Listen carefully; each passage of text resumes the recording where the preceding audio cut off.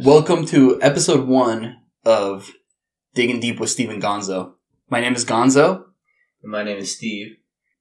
Steve, why don't you explain what we're trying to do here today? So, we have been talking to people from our high school class, and it's been awesome. But then as we've gone through this, we're scheduled out months and months in advance. But we have a lot of people that you and I have also thought, I'd really like to talk to some, so-and-so. And so we decided we wanted to branch out and start reaching out to other people that either have been influential in our lives or that we have a lot of history with, or people that we'd really love to hear from them and hear their perspective on different things. And so this is our first episode of doing that, being able to dig deep. Yeah, talk to someone, dig deep about a topic. And today we have Joe Staker with us. Joe, welcome to the podcast. Hey, great to be here.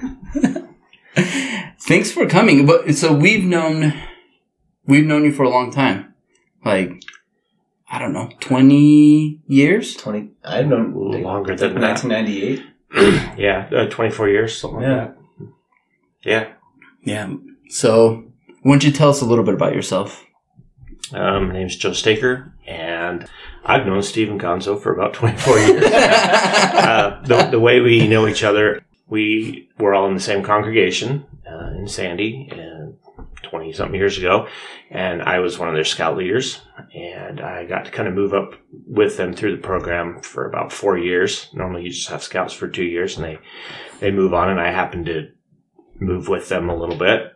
So far as about me, I'm from Draper, Utah, and I went to high school, went to Alta. I didn't go to Jordan. Oh, I didn't know that. Yeah. Oh, never mind. No, I'm not a beat digger. So I went to Alta, and I went to BYU, majored in student debt, and did that for a while. I went through an agricultural science program for a little bit, and also studied Norse mythology, like that a lot. And as Gonzo and Steve would both know, because they both worked for me, I still run a lawn care company, mostly doing fertilizing and spraying, but I also ran a mowing truck I don't do that anymore, but I ran a mowing truck for about 12 years. Those would be the main things. We'll dig it deeper if you guys want. I want to know a little bit more about the Norse mythology. Like, where was that? Where did that come from? Okay. So when I was in high school, I studied Russian. I was actually good at it. They have like a state language competition thing, and I really liked that and did well in it. And I thought for sure I'd go on an LDS mission to Russia. It just opened up. Almost every other person in my Russian class was going to Russia. I got called to Iceland.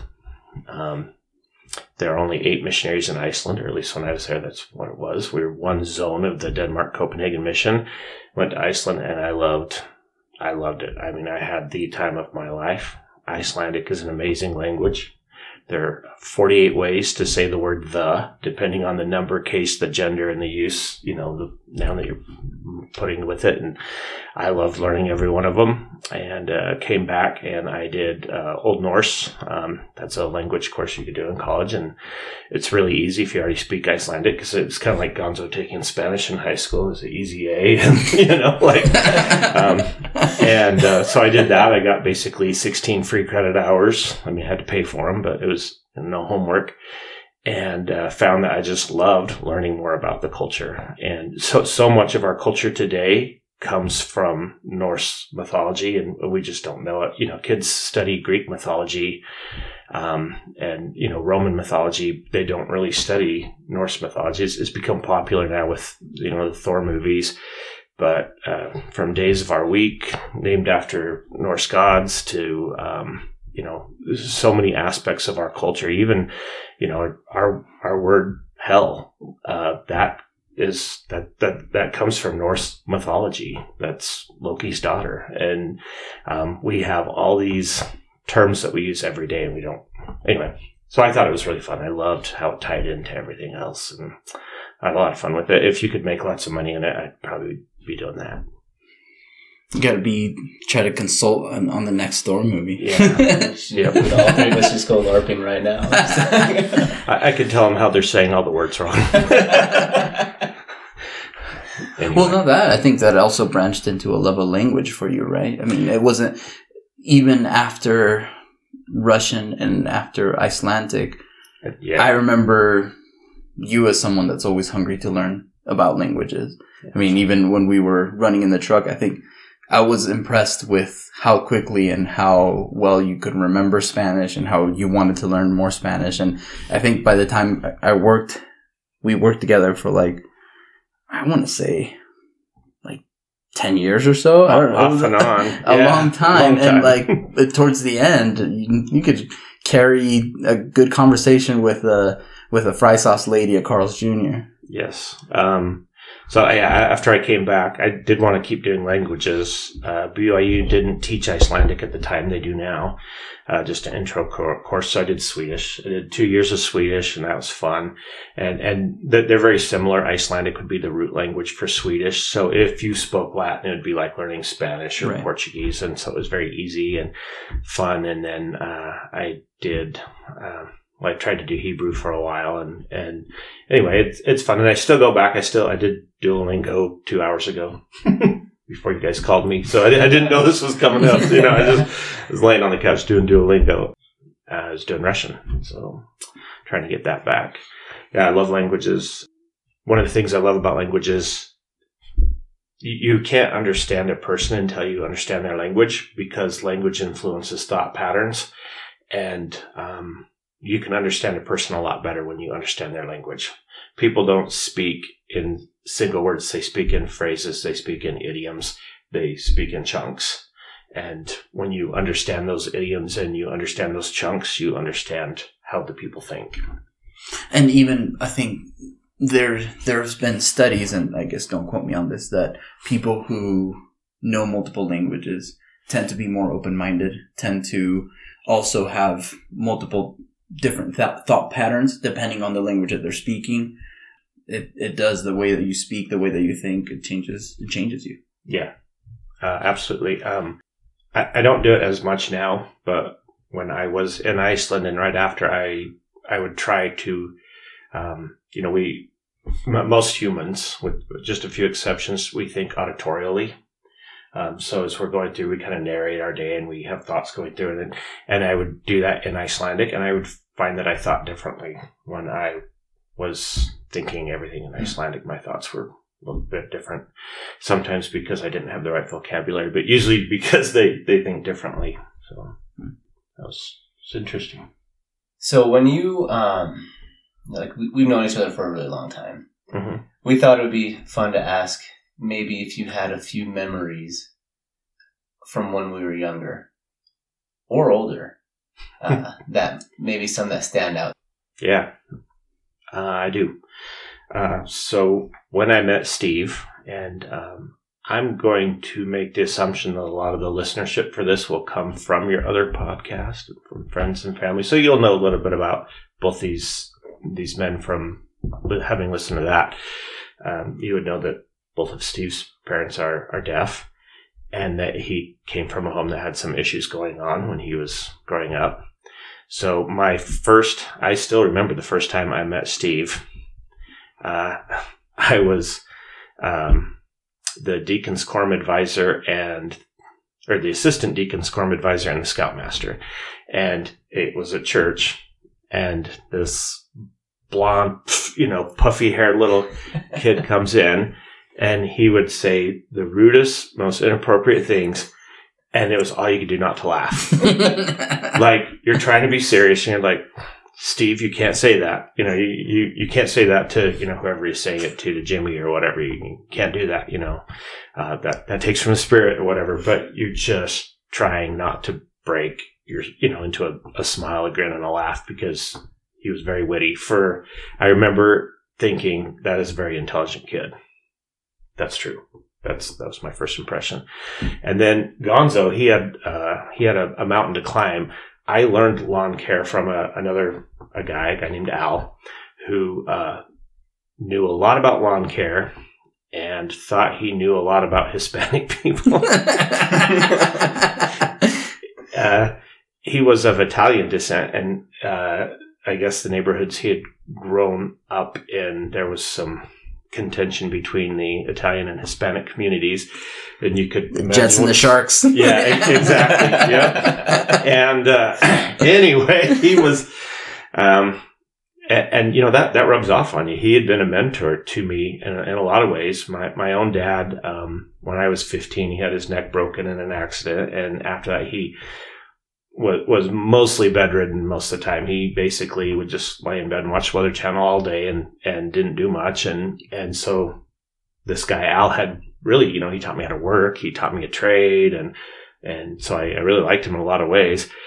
And then here I am, a new Scoutmaster, fairly new still. And I get this little, you know, Hispanic. When I say little, I mean little, because I'm still short. little, yeah. Short little kid, and he's this Hispanic kid, and I'm like, oh, great, you know, now I'm gonna have to start like frisking him and whatever, and keep a hand on your wallet. Yeah, exactly. Yeah, like, you know, make sure, you know, put the little tether on the keys to my truck and whatever. And long story short, Gonzo broke every stereotype that I had. Almost every stereotype. There are a couple that are actually true, or, you know, they're basically true. But that's true for anyone. That's true for any, you know, there's a reason stereotypes exist sometimes.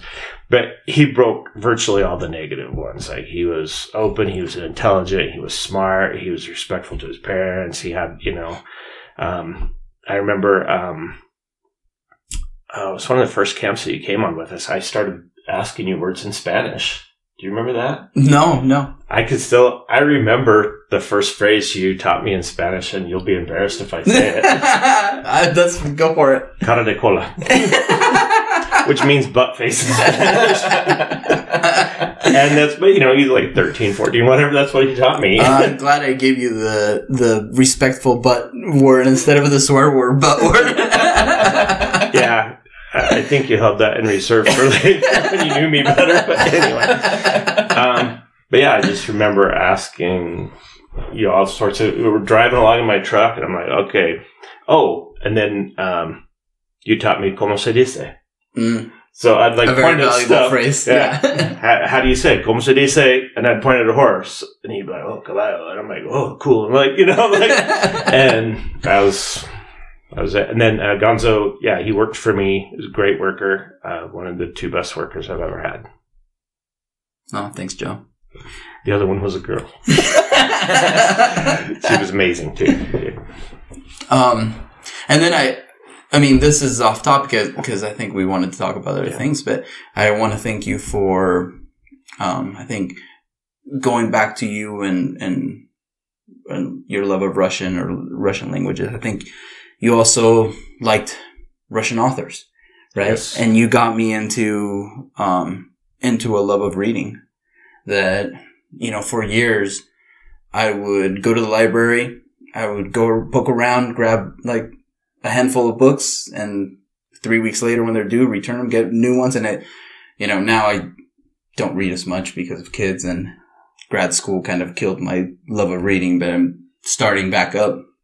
But I want to thank you for that. I think your love of reading rubbed off on me, and I discovered books because of you.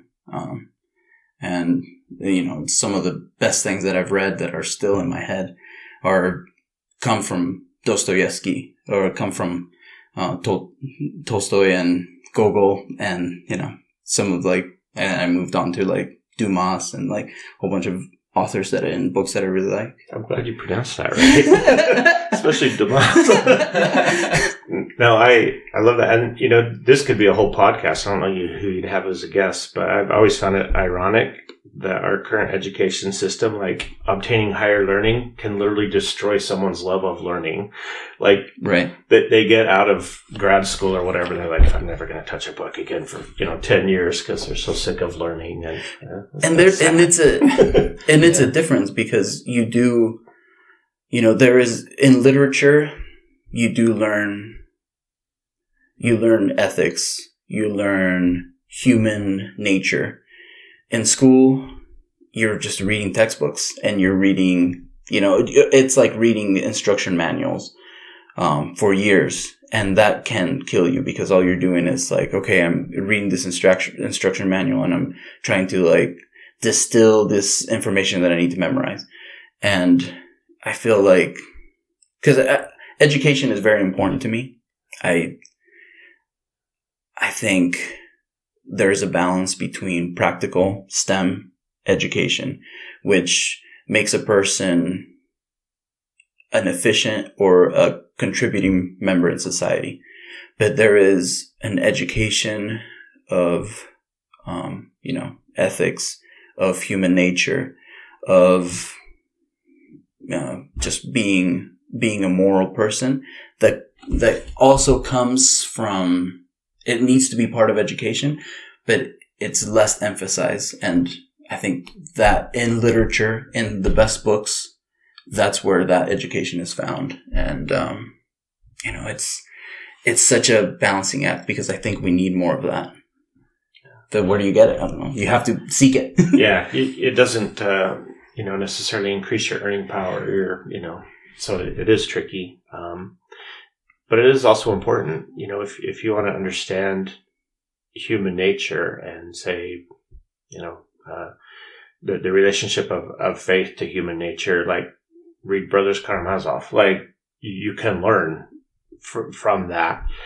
I think so many times, like, you have corporate people feeling like they can get away with, cheating, they can get away that the rules don't apply to them. And it's just like, how many people would be more ethical if they read Crime and Punishment and they knew that they are not, it's like the main character in Crime and Punishment commits murder because he thinks like, I'm above everyone. I'm at the level of Napoleon, and the rules don't apply to Napoleons, but they do. And, you hurting your fellow men hurts you and tears you apart. So it's like, how many in corporate America today, when you're hearing about, cheating, you're hearing about corruption in government. It's like, would that still be at the same level if people learn morality through, through history? We learned it through religion, but now as religion is going away, how do we teach morality to people, right? Yeah. And it's like through the best books is an option. And we really have to teach at a broader level where people, where they're forced to internalize and to really think about what things mean. When you're talking about Crime and Punishment just then, when you said Crime and Punishment, I was a little bit surprised. I actually thought you were going to say The Count of Monte Cristo, because it's the same absolutely. lesson. Yeah. You realize that you are not Providence. You cannot manipulate other people without it coming back on you. And both those tie back into the New Testament teaching where Jesus talks about praying that his people would become one as he and his Father are one, that as he dwells in his Father, they will learn to dwell in him and ultimately to dwell in each other. That this idea that you can't hurt other people without hurting yourself. We married a son 2 days ago, Friday. Got back from his mission, whatever. I found a girl, and boom. And so I've been thinking about that a lot. But when Jesus says, for this cause shall a man leave his father and mother and cleave unto his wife, and they twain shall be one flesh. That there's a lesson in that. You can't, your right hand can't smack your left hand without it hurting you, and vice versa. And you can't hurt your spouse without hurting yourself. And inversely, oddly enough, you can't even hurt yourself without hurting your spouse. If you decide to be lazy at work and watch cartoons all day, and I'm not trying to diss on cartoons because you know how I feel about this gonzo, but you can't do that without hurting your spouse. And, you really are one. And that lesson was understood. The reason classics become classics is because they contain eternal, universal truths that move through different societies and different customs and are universal or really close to that. And I mean, that's why, like, one year I got the Hunger Games for Christmas. I read them all in 2 days. I couldn't tell you the names of most of the characters 3 days later. It was like a Twinkie. And I'm not trying to diss on the Hunger Games, but it didn't reveal to me any new universal truths in new ways that I hadn't seen them. So it just passed right through me. Yeah. And whereas classic literature, whether it's the New Testament or Dostoevsky or Dumas or whatever, it conveys universal truths. And sticks with you for and the it most sticks part. with you. I mean, I haven't reread Crime and Punishment in like 15 years, but it's like I can remember like everything that happens in that book. Yeah. The scene where he realizes that the prostitute is actually more moral than he is. Yeah. And he actually completely like kneels in obeisance. Like he, you can't read that without that affecting you, unless maybe you're in high school and a teacher's making you read it and you're not really reading it, which is how I read it the first time. But, if you read that because you're wanting to read that and you're wanting to understand that just reading that one scene will change you. Or when Ivan confronts Alyosha, or whatever. Those scenes will change you. Let's talk about something. No, I think about that. No, I think about that all the time, and I'm grateful to you for that. Oh, thank you. I mean, I still think about and we've talked about like, I don't know, for example, like me leaving the church. I've like, I've thought in my head, I'm like, I guess I'm more Ivan than Yoshi, just because like, and in my all my life, I always thought like, and through some of my hardest like thoughts, you're looking at yourself in the mirror thinking like, I would go back to that and say, no, I'm Yoshi, and I will look at the stars and choose to believe. Over the years, I'm like, well, I guess I'm Ivan, But crisis of faith, I've mirrored to Ivan and Yoshi and their crisis of faith in the Brothers Karamazov. So. As long as you steer clear of Dmitri, I think we're okay. He's the murderer of the brothers. we don't want to. Anyway, and it's funny because life definitely can change how we see ourselves. I drive trucks because I own a lawn care company. You can't do lawn care out of a Tesla right now or a Prius or whatever, so I drive trucks. But a lot of people drive trucks, even though economically it makes no sense whatsoever.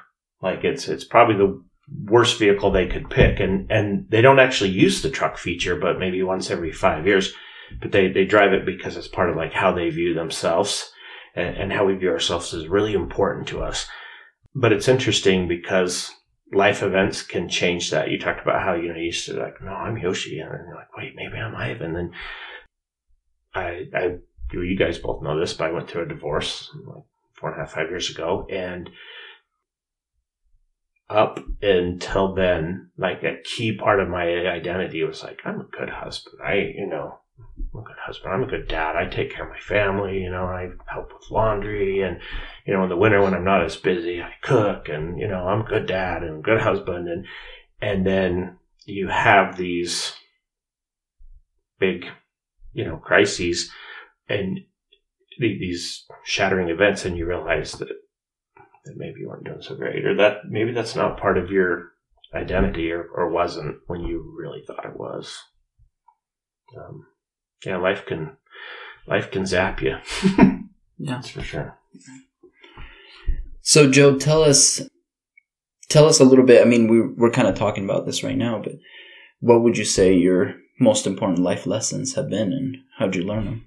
Something I was thinking of while you guys were talking is, you both alluded to this, and Joe more or less said it, but I think you get a lot more out of these. So I haven't read these books that you guys are talking about, but hearing Gonzo say, like, man, going through grad school, like, I lost this kind of love for reading a little bit. And we have kind of discussed things about this before, like talking with Bobby, talked about how he lost his love for photography because it was like, now it's my job. This is the thing I do all the time.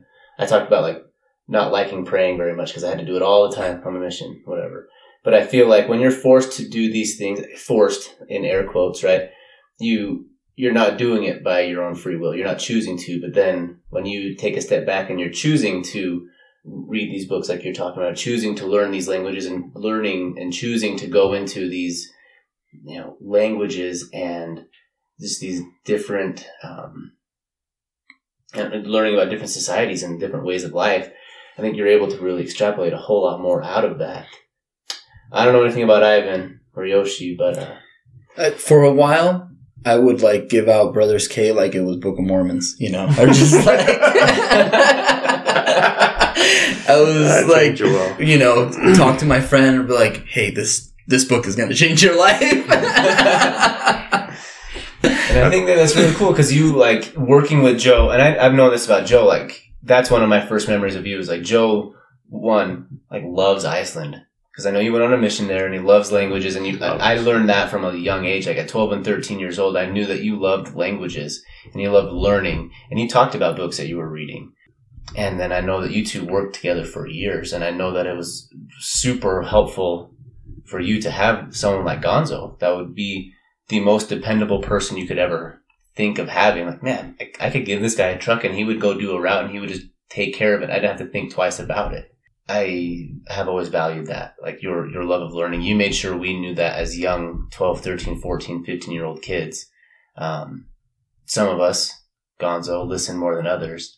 But I think it's something that was very obvious to anyone that paid any lick of attention when we were younger. I appreciate that a lot, especially that you gave me time to think about it.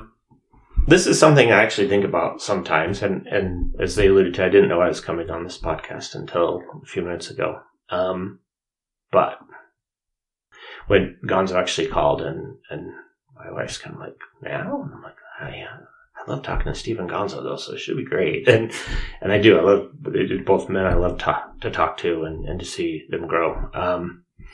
So life lessons. The first big one that I would say I learned was that I could do hard things. I was a nobody in junior high. I was one of those kids that if you went to the same junior high with me and were in my same grade for 3 years, there's a really good chance that you did not know my name and you would not have recognized me if I was sitting next to you, at a movie theater. At high school, I came out a little bit and, was a little more outgoing. I went on some dates and, had some friends and did some fun things. But I just coasted. Through high school. I'm positive I could count on one hand how many times I did homework in high school. And I made it out with a decent grade, B+ average or something, and got a good enough score on the ACT to go to BYU. It was a lot easier to get into BYU back then. I'll just throw that out there. And tuition was $700 a semester. Dang. Yeah, the good old days. Anyway, Brigham was the president of the university. Right after Carl G. Mazer died, and that would have been in the early 90s. That would have been 90, 91. Anyway, but I cruised through my first year at BYU. I took mostly easy classes and cruised through that. And then I get called to Iceland, and you go to this country where, the language is a big deal, and it's a complex language, and you have to put the work in to learn it, and you have to put the work in to go out and to track into people and to meet people and to teach people and to help people along. And it was a lot of work, and it was hard work. And I learned that I could do hard things. And I think everyone needs an experience like that, whether it's a mission or joining the military or whatever it is, where you learn that you can do hard things. Second thing that I've learned would be that, and gospel according to Joe here, we're here to grow and we're here to learn. Everyone does that in a different way and at a different speed, and give people, I think the best definition of charity is just letting people go at their own pace and be themselves and grow in their own ways and love them while they do that. And that's actually been a very hard thing for me to learn, because I tend to be like, no, you follow the agricultural science is very specific, very scheduled, very, you do this at this time of year, you do this at this time of year. And life isn't like that. People grow in different ways. But they do grow. And, I think probably the saddest thing I could think of was someone who was born onto this earth and lived here a long time and left the same way he came, or the same way he was when he was 25. I have learned a lot about marriage primarily by going through a divorce. And if I guarantee you, if you guys have more than 5 listeners to this program, that at least one of them will be in marital distress and be contemplating a divorce. One of the things that happens when you get divorced, just so you know, people come out of the woodwork and they message you on Facebook or they send you a text, hey, could we do lunch sometime? There's something I want to talk to you about. After the 3rd or 4th one of those, that they want to talk to you about your divorce because they are contemplating a divorce. And that will just happen to you a whole bunch when you get divorced. And your heart just sinks every time that happens, because the best way I could describe divorce is losing a limb. Like, that's the best analogy I could give for you. I was married for just over 23 years when I got divorced, and it was my wife that filed for divorce.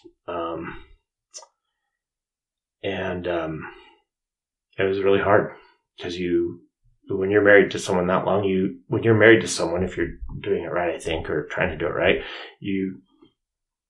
they dwell in you. They're always in the back of your head. You see something cool on the way to work, and your first thought is, "Oh, I got to tell them about this." You see some weird wreck, or you see. I remember I saw the Oscar Mayer Wienermobile, and then I'm like, "Oh, I gotta call April," and that does not go away when you divorce. It doesn't go away. Or even, you'll have this sudden panic of like, oh my gosh, they're at work tonight. It's snowing. They got to drive home in this, are they going to be okay or whatever?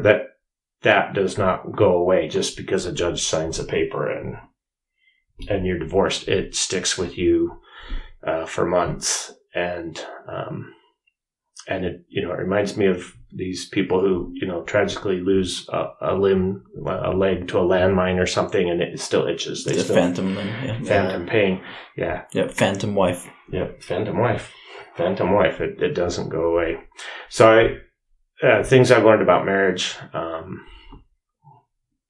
give your spouse permission to have falls and to struggle, and just try and love them through it. And if there's any way you can work on and repair your marriage. I am remarried. I'm very happy. I love my wife to death. I've been blessed more than I could describe, but it was not a painless road to get there. It was quite horrible to get there, but I'm in a really good spot now. And it requires lots of work. There's still nights you come home and you just want to go to bed, but your spouse is struggling. So you hash it out until 2 a.m., even though that's the last thing you want to do ever. Especially, right. I think if you're the guy, you never want to do that. But you do it because it's worth it. It's worth the cost. Like tonight when you get home, like, why did you leave so late at night out of the blue? But probably something like, no, she knew exactly what was going on. And anyway, we were laying in bed talking and talking about podcasts. Yeah. What's your favorite ones to listen to? I really like the Jordan High 2004 podcast. I really enjoyed that. Can't wait for the Hawks to start one. Yeah, I thought of it, but I don't know. I'm not as close as you guys. One of the things that makes that podcast great is you guys have so many memories with so many of the guests and share. And, I did okay in high school, but I was one of those kids, like, I didn't do any real extracurriculars or anything. Like, I left school and I went to work, and from work I went home. Like, I don't know. And I think too, we have pretty good memories because some of the people we're like, whoa, you remember that? I think both Steve and I have like a pretty good memory about just. The story might not be accurate, but we remember stuff. And it's been far enough removed that people just have to take our word for it. Oh yeah, There's no fact checking. Yeah. No, but I mean, thank you for sharing those. I think about that all the time. I think about marriage in particular, and I think also about growth. I feel at times, I don't know what to attest it to, if it's cultural or if it's just inbred in us, just how we grew up. But I think about everyone has this pressure to also grow. We have either inside or outside pressure to grow. And I think within a marriage, because you and your wife are also one, you have pressure for your spouse to grow. And that can be both ways. Like, you want your spouse to grow and your spouse wants you to grow as well. And just like you were saying, that I think the key is, yes, we are to grow, but your lesson was like, everyone has their own rate or their own speed, and you shouldn't push people to grow at a certain rate. It's like allowing them that space for them to grow. Because if it's just like we talked about, the love of learning, if it becomes homework, then it's something you start hating and or resenting. So I think about that all the time, how just to also give yourself space, give your spouse space. And that's also something through like couples counseling that I've learned too, that it's like, you cut yourself some slack because you're learning. You're giving say you have these bad habits, and when it comes to an argument, you either shut down or maybe you have a short fuse and you blow up. Mm-hmm. You'll have these patterns that are stuck in you, or you were either bred with, or you saw like how your parents handled or relationships that you were around. And just because that you're going to do that again, you're going to keep making those mistakes. But, it's like, forgive yourself, give yourself a chance, notice when you are doing better, when you are making those efforts and improving. But, also cut yourself some slack, cut your partner some slack, and just notice when they are making efforts, and notice when you're making efforts. Yeah. So I think that's super important. So and this probably this will tie in with Oliver later. I mean, when he gets a little older, but my wife, she teaches special education. Yeah. And, she used to work at the Utah Autism Academy. Now she works at a school, a normal, like a charter school. But right now her caseload, I think, is 58 students. And every one of them has, some form of autism or ADD or Downs, or, they all have some special ability, and she still manages to get so excited when they grow and when they improve. And it's interesting because a lot of them have been written off by different, by in some cases their parents or, different teachers or whatever. But when she's able to find tools and give them tools, like she has past students who have become valedictorians in their high schools, because they are smart and they are things they can do, but they have to do them in a different way. Yeah. The system isn't going to work for them, so they have to find a system that does work for them, and then they can flourish. And I try to apply that to other people, but I'm very new at it. Only been married a couple of years now to my current wife, and so sometimes it's hard for me. Sometimes I'm still, I can still be judgmental or dismissive of people, you know, just like, oh, that's crazy. And, you know, I'm old enough that, you know, that's kind of my generation. You know, most of us were, you know, oh, that's crazy. And you just kind of dismiss it. And so it's hard for me not to do that, but I'm definitely learning. You think your ex-wife's going to listen to this podcast? She might. I don't know. I doubt it. But So I'll tell you something. I'll be super real. So super real. No, I worked for Joe for a long time. I would go to his house in the mornings and we'd drop off stuff at night. Sometimes I'd go home and be like, like, it doesn't seem like super happy marriage there. Making mental notes of things I don't want to happen in my marriage. It's just like, they don't treat each other super nice. Like, check mark. You know, so that's something I had noticed years ago. That's fair. And, you know, I look back and yeah, you're right. It wasn't perfect. And I mean, for years, I slept mostly on the couch because that's how our marriage was. And, I'm not suggesting that as any kind of, you know, good way to deal with marriage or anything. But that's how it was. And I think, so the big kind of end thing, well, the thing on the divorce petition that my ex-wife gave me, she cited irreconcilable differences on the topic of religion, and she had left the church and I had decided to stay. And that was definitely a big friction point.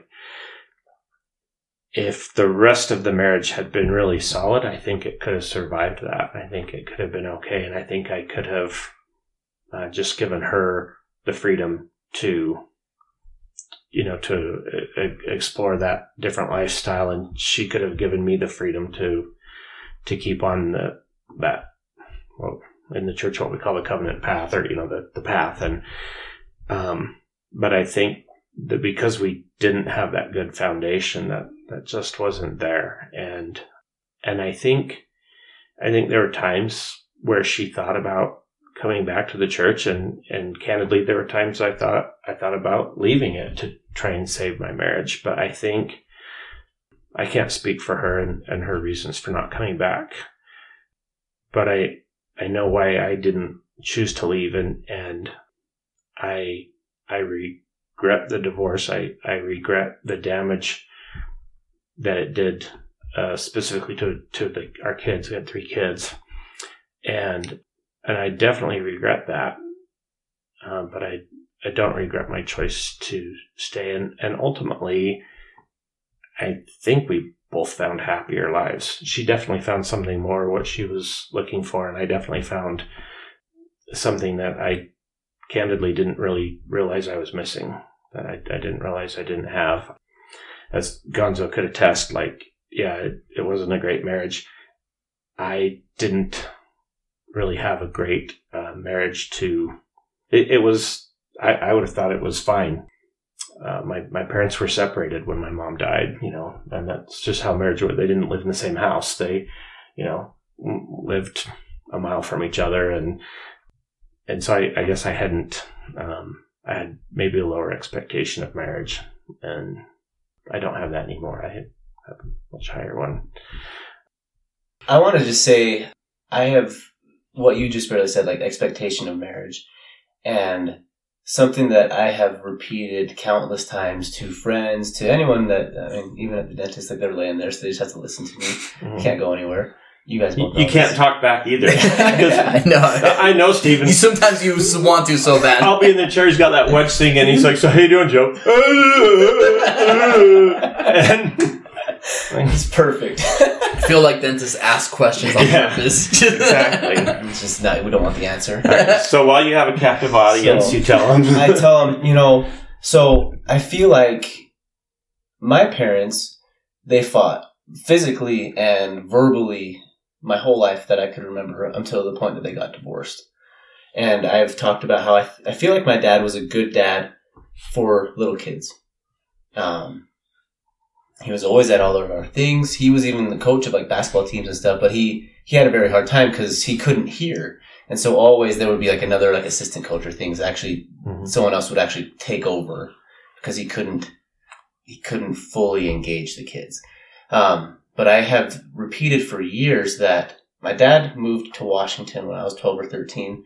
And so I'm very grateful that I learned how to be a husband and a father from people like my scout leaders. So people like you, like Brian Pryor, Paul Nyber. My 2 grandparents live close by. Friends' parents, being able to spend a lot of time over at Gonzo's house, at Gus's house, at Sven's house. And I felt like, people don't tend to show all their bad side when there's some 13-year-old kid visiting. And so I was able to see a lot of really good qualities and see how, man, these guys, they're not fighting. Like, hey, those parents, they're not like punching each other and wrestling, but instead they're being pleasant with each other. And so I was able to, I from 12 to 18 years old, I had these leaders that I was able to see examples of, like, that's what I would want. Kind of like what Gonzo's like on the opposite side. He's like, mental note, don't do that or look for this. But on my end, it was, that's something I would want to be like. I had these scout leaders that as I've gotten older now, it's like, oh, I have to take time off from work. We went on a camp like once a month from 12 to 18 years old. I think about that all the time. Like, like, people are taking time off and not doing work to just take these kids out. And it's funny, we all ended up in Saratoga Springs. Like, this is where we used to come when there was nothing out here. I took you guys shooting just south of where I live now. we couldn't do that now. No. And, but I'm just really grateful that even though there's a lot of messy stuff, and I think if there's one thing Gonzo and I have learned is that behind the smiles, everybody has a story. Everybody has stuff going on. Yeah. And I was just some dumb little kid, so I didn't see any of the stuff, but I was able to get really good examples of, I want to be like that when I get older. I want to treat my wife like that. I want to be that kind of dad when I am a dad. And so I'm grateful that even though we're going through a lot of this stuff and things were hard, like you said, you can do hard things. You also ended up in a place where you found happiness in a way that you didn't know you would find it. And I'm grateful for the examples that I've gained, and I have a lot to learn. We get to go to therapy, and I get to learn all kinds of great stuff about myself. And I'm trying to change, like, for the better, for myself, and try to find happiness within myself instead of finding it through other people. But I thank you for, like, you were one of those guys. Like, you were one of the leaders when I first came. Like, okay, because I grew up not only with deaf parents, but I grew up going to like a deaf ward.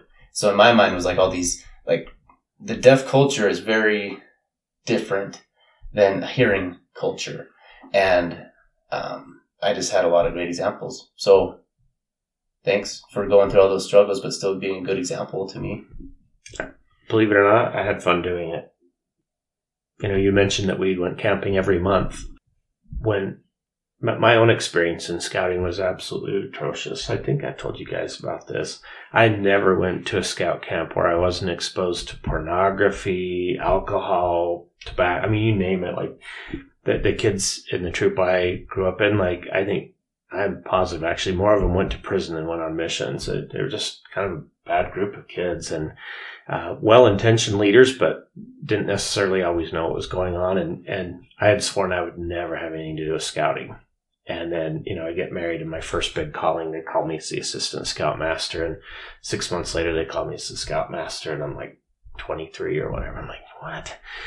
And so I asked the boys, and these would have been older than you. There's been like Hans and, Brian. Yeah, Brian Leatherwood. And, like, what do you guys really want to do? Like, we like camping.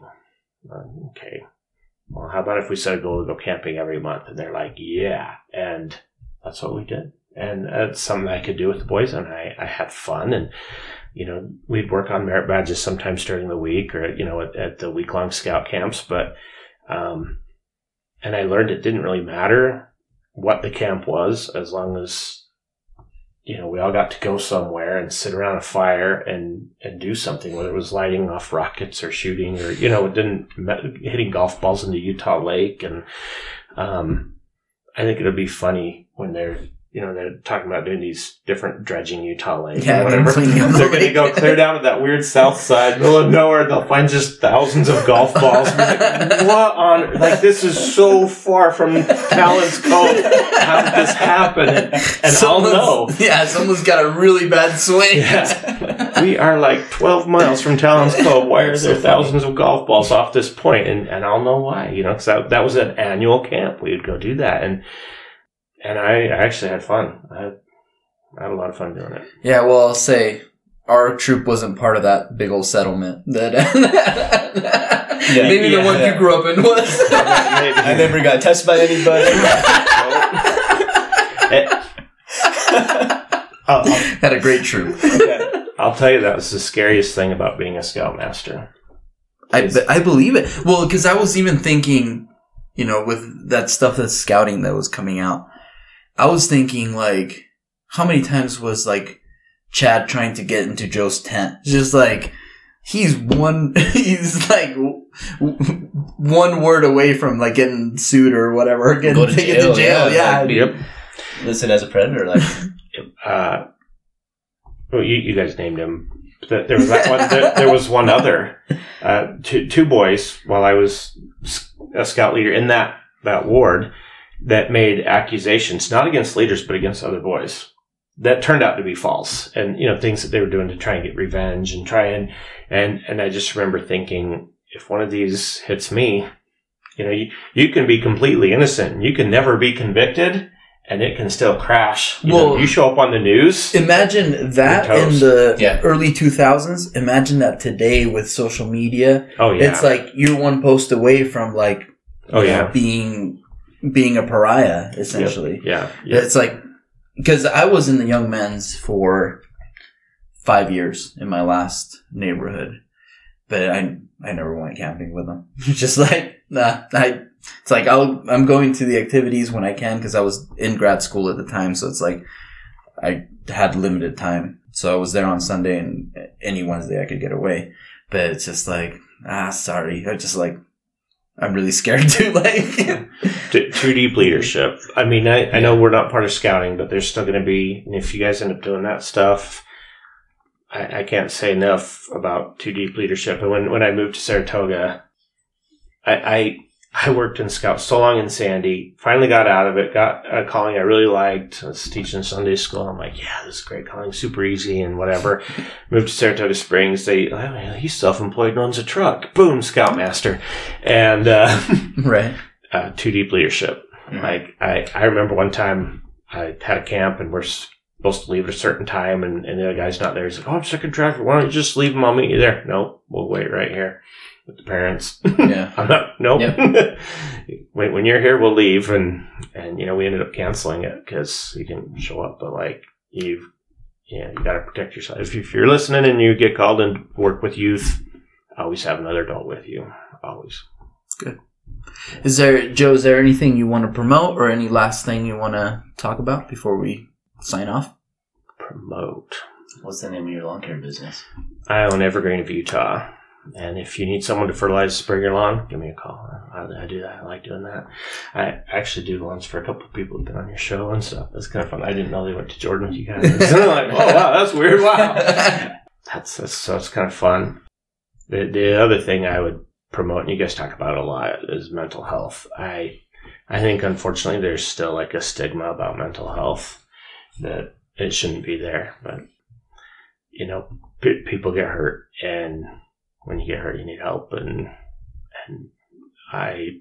I've seen its effect in the lives of like my kids and the power that can have. Yeah. And my dad's generation is like, doesn't believe mental health is, it doesn't, you can shake off anything, type thing. But so I'm super proponent of it too. Like, let's get healthy in our mind. This is funny because when Gonzo worked for me, he was, immigrant from Uruguay, whatever. And he'd be like, depression. He's like, that's just a made up American. In Uruguay, nobody has depression. I'm like, really? Yeah. Like, well, why is that? They don't have time for that crap.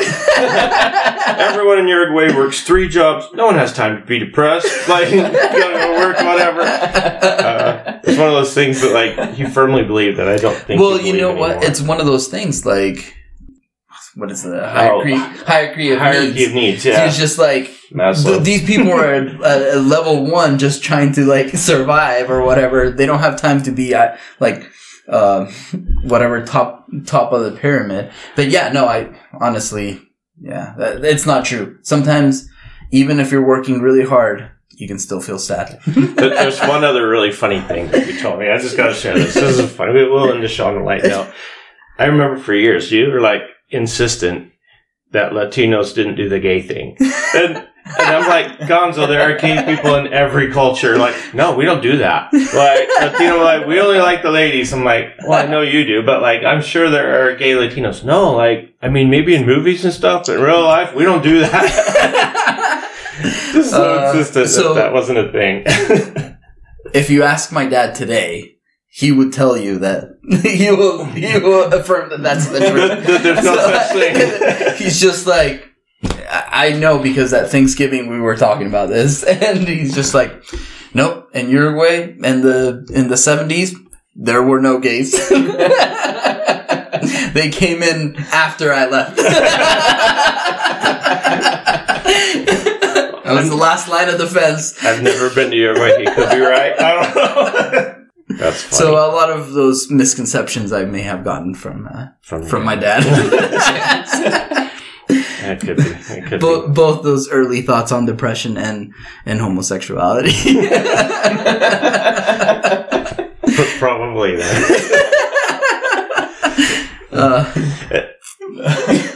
What's the old saying? Whether you believe, like, so like in psychology, there's 2 schools of thought. One is like it's our environment, and the other one is like nurture versus nature. Yeah, our genetics. Like either way, it's your parents' fault. Like it's all their fault. Yeah, they're the nurture and the nature. Yeah, That's funny. My mom did it. Yeah.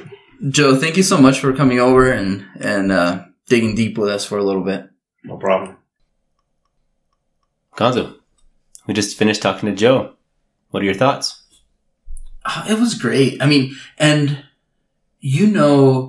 like Joe, I think you were probably closer to Brian Pryor, and I was closer to Joe Staker. I'm close with Brian too. I worked for him as well for maybe like a year and a half or so. But with Joe, we not only worked together, we spent so much time together because we were riding in the truck together a lot, and we've talked about everything. I've talked about everything with him. So, and he has been one of the people that have been very influential in my life. I feel like he is one of those one of the people that has shaped me as an adult as well. Yeah, like a second father. So I really love and appreciate Joe. I could have talked to him forever because we can go off about, books, cartoons, politics, history. We've talked about everything. It was great to see him. It's great to see him happier in a healthy relationship. That was a big thing growing up. I would, and just like I mentioned, I would see things of how, and I'm not saying they didn't have something visually horrible, but there were little things that I could see how they would treat each other, or things that how they were talking to each other, and I make a note to myself I don't really like that. I'm gonna try to be different in my marriage. So the little things like that. I think that it was awesome. I think it's interesting you bring that up, because something I've always said as I'm growing up is that I'm glad my I'm glad my dad, maybe, I don't know the best way to say this. I'm kind of glad my dad left when he did. He was gone when I was 12. And so I think he was a good dad for kids. But I learned to be a husband and a father from my young men's leaders, from my grandparents. It wasn't from my dad. And I love my dad. But the things that I saw growing up, like you said, mental note, I will never treat my wife the way I saw my dad treat my mom. And I wasn't as close with Joe in that way. I didn't see any of those things. And you just see people oh, these neighborhood kids are over, so I'm going to not be mean to my wife or whatever. Right. So I saw these good examples, and I've said that for years. Like, I'm really glad that I learned from their example, because my example growing up was really bad. And I think that saved me. Like, you and I joke about being great husbands and great dads. But I think in my experience, I had really good examples compared to what I kind of grew up with. Yeah. No, it was good. I was really happy we got to see him. And it was like really short notice. And that's also that's the kind of person he is. He is like, willing to do anything, for us. And he's been a great help. Someone that also an example of me of working hard, of integrity, of reaching out. And like one of the things that I think he told me, and I think he was talking about you. And he said that if an eagle is raised with chickens, it'll never like learn to fly. And I remember thinking about that, like just thinking about your own potential and how he said that he learned that he can do things, hard things. I think he taught me that too, that you have the potential to do anything that you set your mind to. So I'm really grateful. I appreciate him quite a bit. And it was great talking to him. It may have been about me because just last summer I was talking to him, and he shared with me that, hey, when you moved into our neighborhood, you were a punk kid. And he kind of talked a little bit about it. Like, I would say these inappropriate things, but he could tell that, like, I needed good friends. And immediately when I moved into our neighborhood, I picked like the worst boys to hang out with. And he told me, like, I never planned on telling you this, but I told, like, hey, Gus, Gonzo, Sven, like, I want you guys, like, I'll take you guys shooting, but if you become friends with that kid.